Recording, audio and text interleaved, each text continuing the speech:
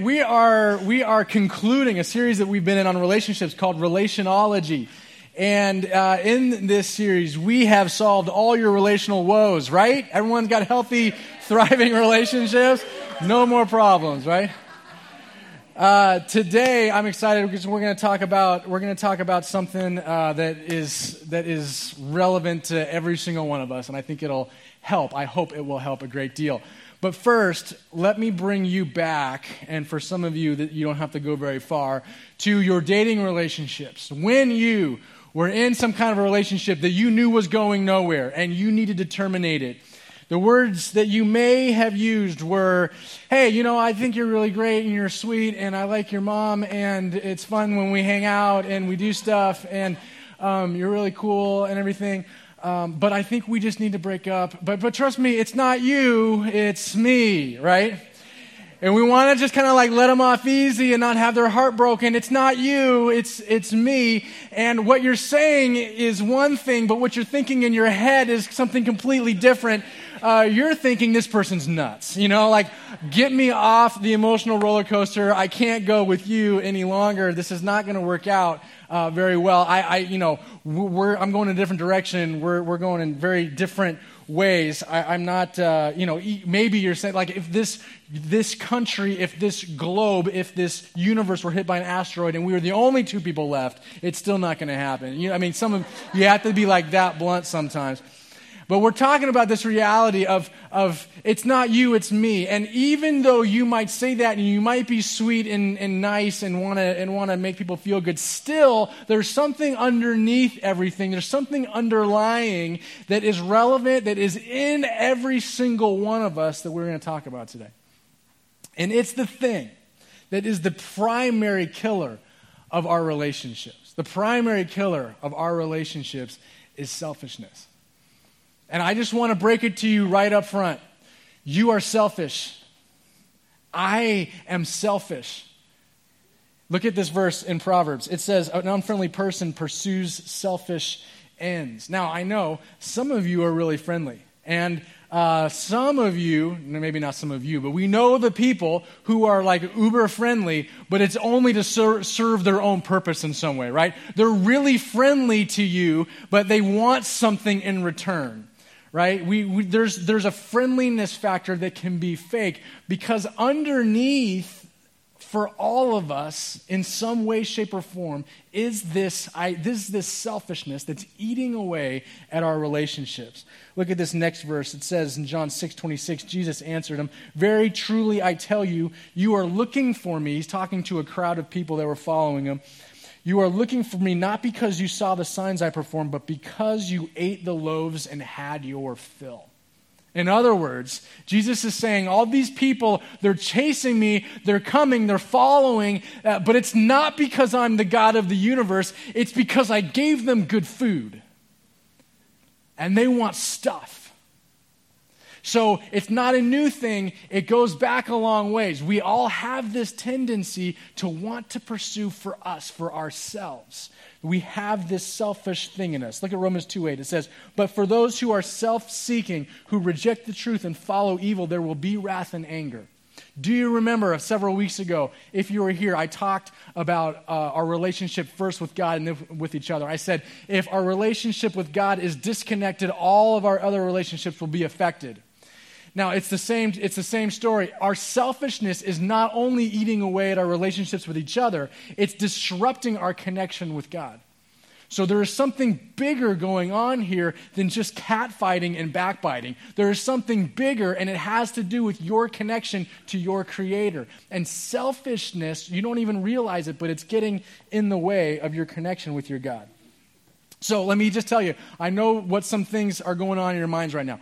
You're thinking that you probably buy in because you know selfish people. You know people out there that are selfish, and you know that that's not a good way to live. You know how it affects your relationships. You know the kind of people that only talk to you and ask you a question so that you can ask that question back to them, and then they're ready, right? Then they're ready to talk. You know the kind of people that are only getting in conversations. They're only calling you when they need something, right? You know selfish people, and you know that that kind of behavior kills relationships because you don't want a relationship with that. And we see it, get this, we see it really clearly in other people. We don't see it clearly in ourselves. And so I want to invite you for a few minutes just to be open to the fact that maybe there is selfishness in you and in me that is the real reason for brokenness in our relationships. Because your mind is already going to certain people. I know it is. Mine does. But just put that on hold for now and entertain the possibility that maybe it's you. Maybe it's you. That same, I just read from Romans 2:8, that whole chapter of Romans 2, it's all talking about not judging other people. It says that when you see something in someone else that you don't like, it's probably because it's in you. And our tendency will always be to see, to judge, and not to take the time to look inside at our own selfishness that actually is the real problem. And here's why we don't see our own selfishness. You are blind to your selfishness because of your woundedness. You're blind to your selfishness because of your pain from the past, from past relationships, from things gone wrong, maybe from current relationships. You see them destroying your relationship, but you can't see how you're destroying it because you just know your own hurt. And you feel justified in your hurt because it hurts. You know the famous line, hurt people hurt people. We feel, we know, and we feel entitled to act out to our bad behavior because of our pain, because of our woundedness. And we can't get past that because it's what we know, and we think that we're entitled because of our pain. It's our woundedness that prevents us from seeing how severe our selfishness is. When I was going through a quarter-life crisis like 7 years ago, my life was a mess, and I was like, man, I just need help. So I went to counseling here. I got some therapy over here. I met with this pastor here. I just, help me. I must be broken because my life is a mess. And what was happening is over weeks and months, I was doing good stuff, right? And I became totally self-absorbed because I was just looking here. And it was my mom, actually, that called me out on it. And she said, hey, Caleb, I want to just encourage you. Yeah, you're doing stuff, and we'll help pay for you to, the counselor or whatever. But what I'd really like for you to do is go and serve someone that's really needy. Yeah, you're going through hard stuff. But I think that if you would go and serve someone in a worse off situation, that it would bring perspective to yours. And that just maybe getting your eyes off of yourself is the answer. And it was. That when I began to do that, I began to see things differently. I began to hear God differently as I took the focus off of myself. Now, counseling is good. I'm not wrecking that whole idea. I'm just saying if you are all about yourself and figuring out yourself and getting help for yourself, you are going to be selfish. It's inevitable. And we live in a culture, friends, that's going to keep telling you to continue focusing on you, that no one else is going to look out for you. You got to look out for you. And they are going to make you a monster if you let them. Because this world will take a selfish person and they will say, hey, you are wounded and you are hurt. You need more focus on you. And you're going to tell a selfish person to get more selfish, and it's just going to snowball and it's going to be a mess. And all of a sudden you're going to alienate people from your life, and you're going to wonder, how did this happen? And it's because of selfishness. I had a buddy, God bless you, that was aggressive.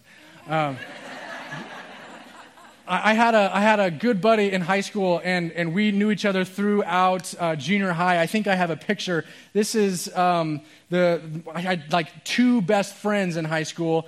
Can you see that okay? Yeah, that's me in high school. You can't see this, but I had like the long tail jacket because I was obsessed with the movie Tombstone, and I thought it made me look more like Doc Holliday. Some of you will appreciate that.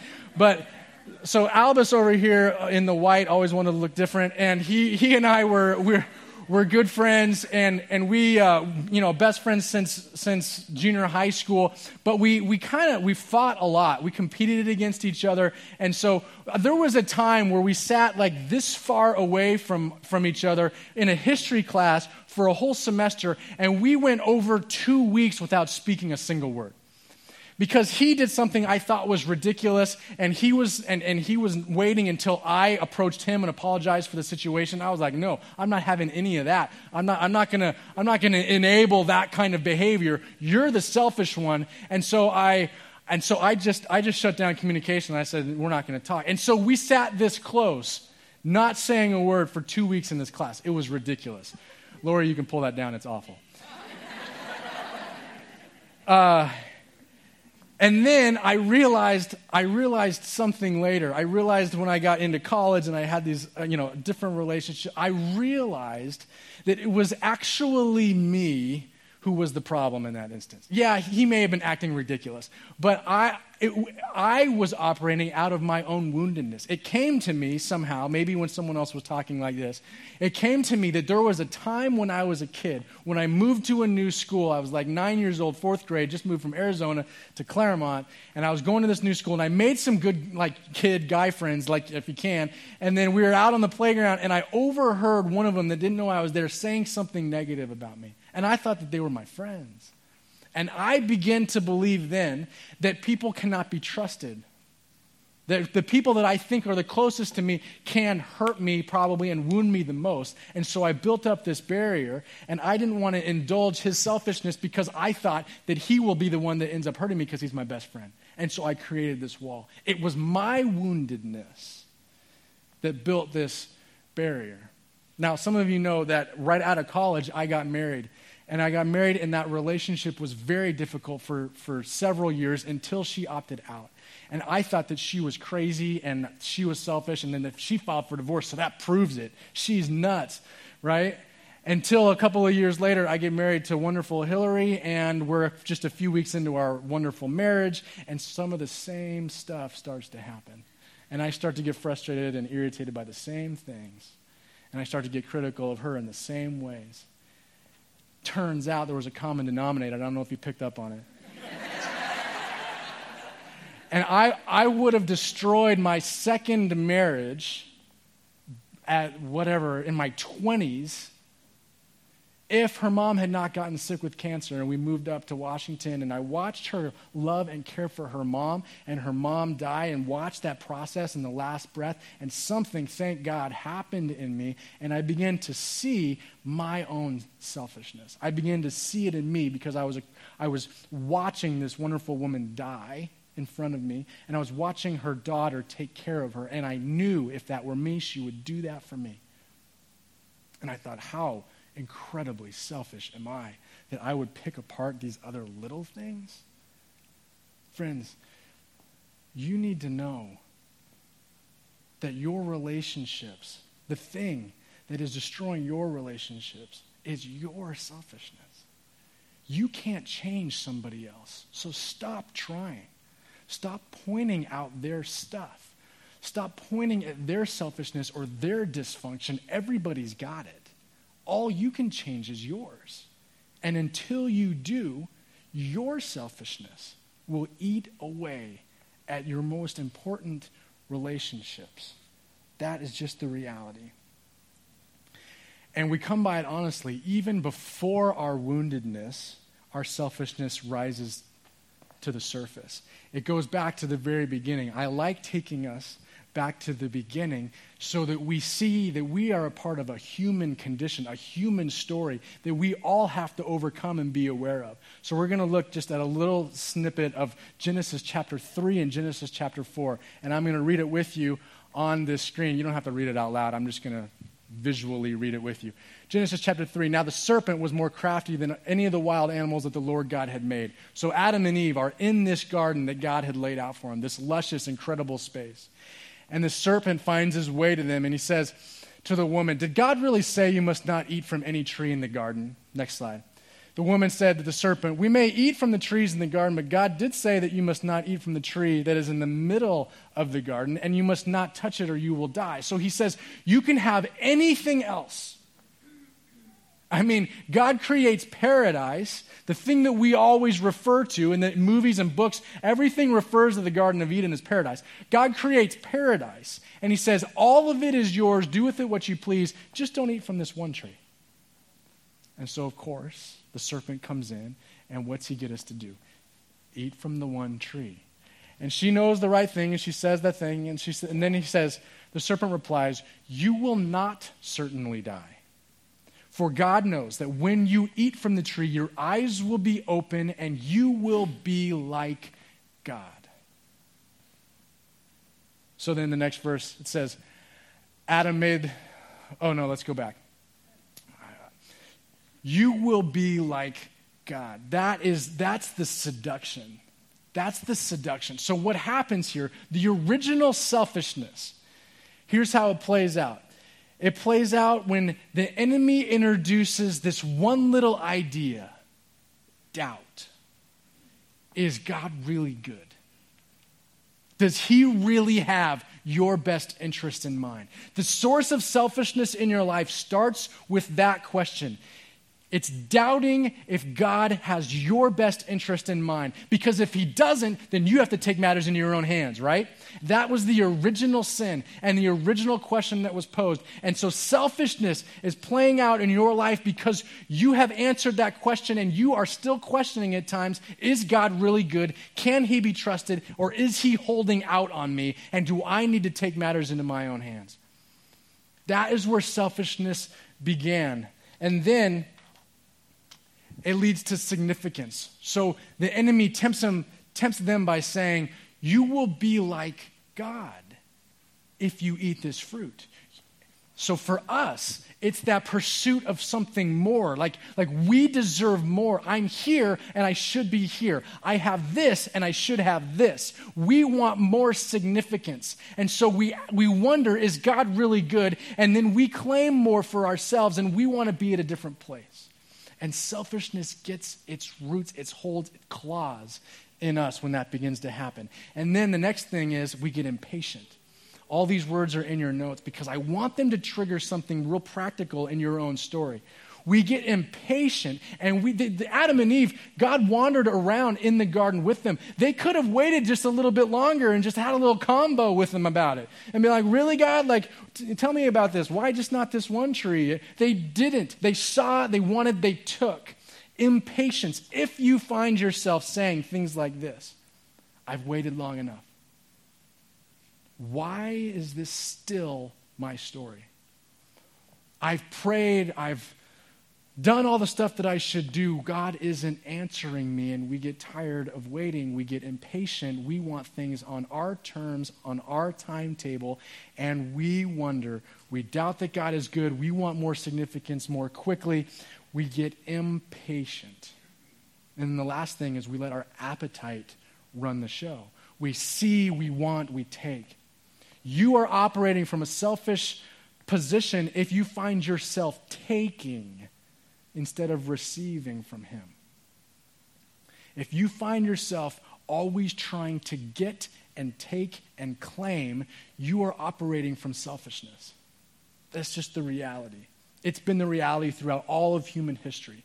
Look at your life, look at your patterns. If you find yourself in take mode, or if you find yourself impatient, or if you find yourself longing for more significance, or doubting if God is good, then selfishness has really a core hold on you, as it does for all of us in some way. Let's move on to then Genesis chapter 4. That is our story with God. That's the origin of our selfishness. And then what happens when we're disconnected from God, it affects all of our other relationships, and so this happens. Adam made love to his wife Eve. Did you know sex was in the Bible? There it is. And she became pregnant, because that's how it works, and gave birth to Cain. She said, with the help of the Lord, I have brought forth a man. Later, she gave birth to his brother Abel. Now, not many people name their kids Cain and Abel anymore because this story goes badly. Here we go. Now Abel kept flocks, so Abel took care of the animals. Cain worked the soil. In the course of time, Cain brought some of the fruits of the soil as an offering to the Lord, and Abel also brought an offering to the Lord, fat portions from some of the firstborn of his flock. Hold it there for a second. So I want you to see that Cain, it says, just brought some of the fruits, which means some of his veggies. And what's happening here behind the scenes is that Cain is bringing the stuff essentially that he doesn't want. Cain's bringing the leftover stuff. And he's saying, here, God, there's your offering. Abel, on the other hand, brought his firstborn, in essence, his best. He said, this is my first right out of the gate. This is my best, my first is for you because I believe that you've given me everything. It's not hard to see. The Garden of Eden, and then we messed that up, but we still are being taken care of. You are God. There's not too many humans around, so we have this relationship. This is pretty amazing. And so Cain still doesn't get it. He just gives him the leftovers. Abel does get it and gives him his best stuff. Right? The kind of a parallel for today, you just go to finances and you think, if you are the person who understands that God does care about your resources, the question is, are you someone who gives a little bit at the end of the month if you have any left? Or do you give right out of the gate because you are convinced that everything you have is from God anyway? That's what's happening here. Cain doesn't get it. It's an afterthought. Abel gets it, and he wants God to have his very best. And here's what happens. The Lord looked with favor upon Abel's offering, but on Cain's offering, he did not look with favor. So Cain was very angry, and his face was downcast. Next slide. Then the Lord said to Cain, why are you angry? Why is your face downcast? If you do what is right, will you not be accepted? But if you do not do what is right, sin is crouching at your door. It desires to have you, but you must rule over it. Selfishness is crouching at your door. It desires to dominate you and destroy your relationships, but you have to rule over it. You have to get a grip on it. You have to understand that you are prone toward being self-centered. And get a grip on it, or it will control your life. Next slide.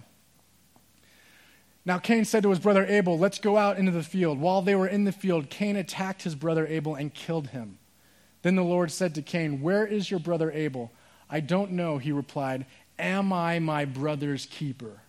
Famous line. So here's what's happening here. Because we started out selfishness disconnecting us from God, it then impacts our other relationships. And for Cain and Abel, what it did was Cain began to compare himself to Abel. If you see selfishness or if you see comparison in your life, selfishness is at the root of it.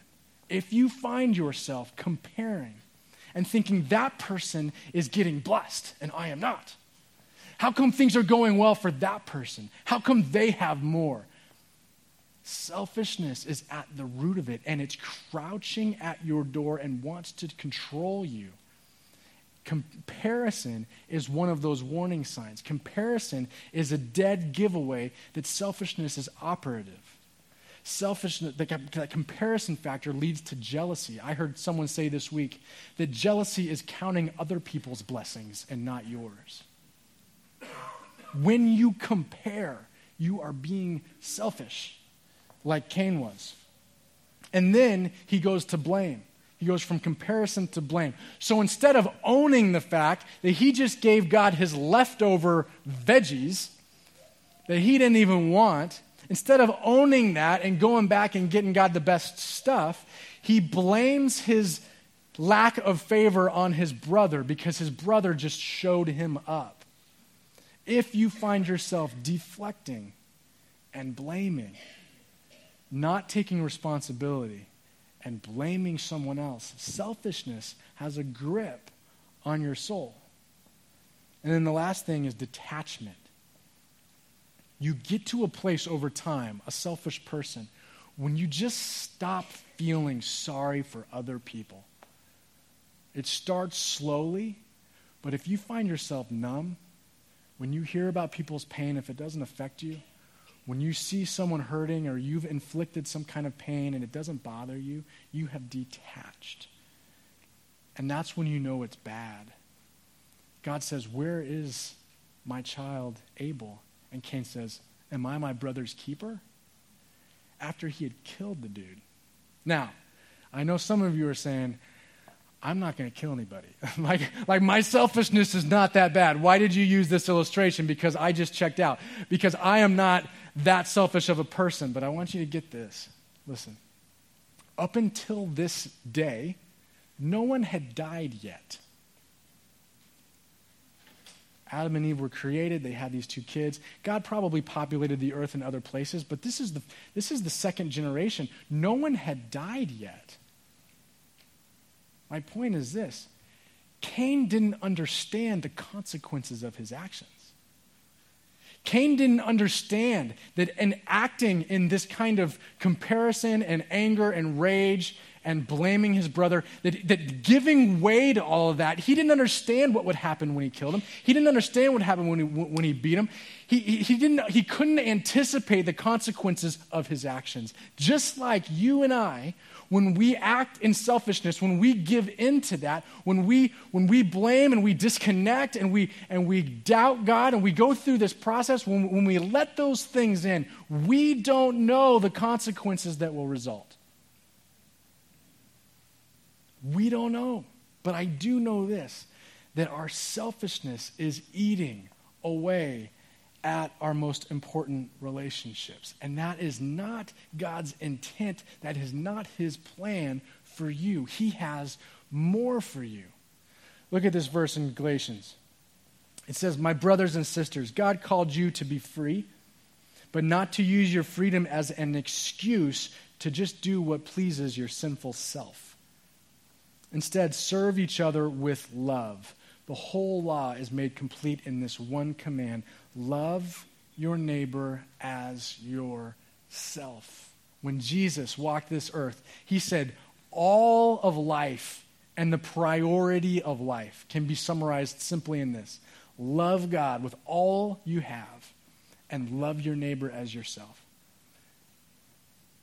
Everything else falls under those two things. He doesn't say don't take care of yourself. He doesn't say ignore yourself. He doesn't say that you should think less of yourself in some kind of like insecure or negative way.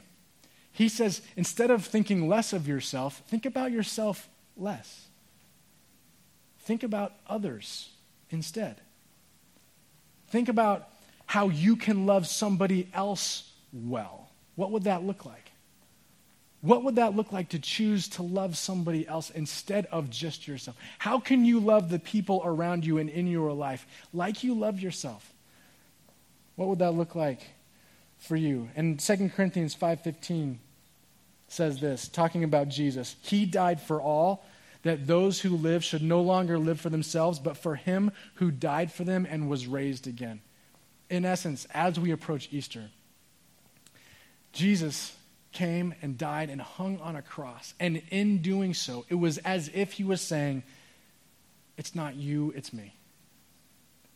I will take all of your selfishness, all of your dysfunction, all your mistakes, all your bad behavior, all your jealousy, your rage, all the ways that you've messed up, all the ways that you will mess up.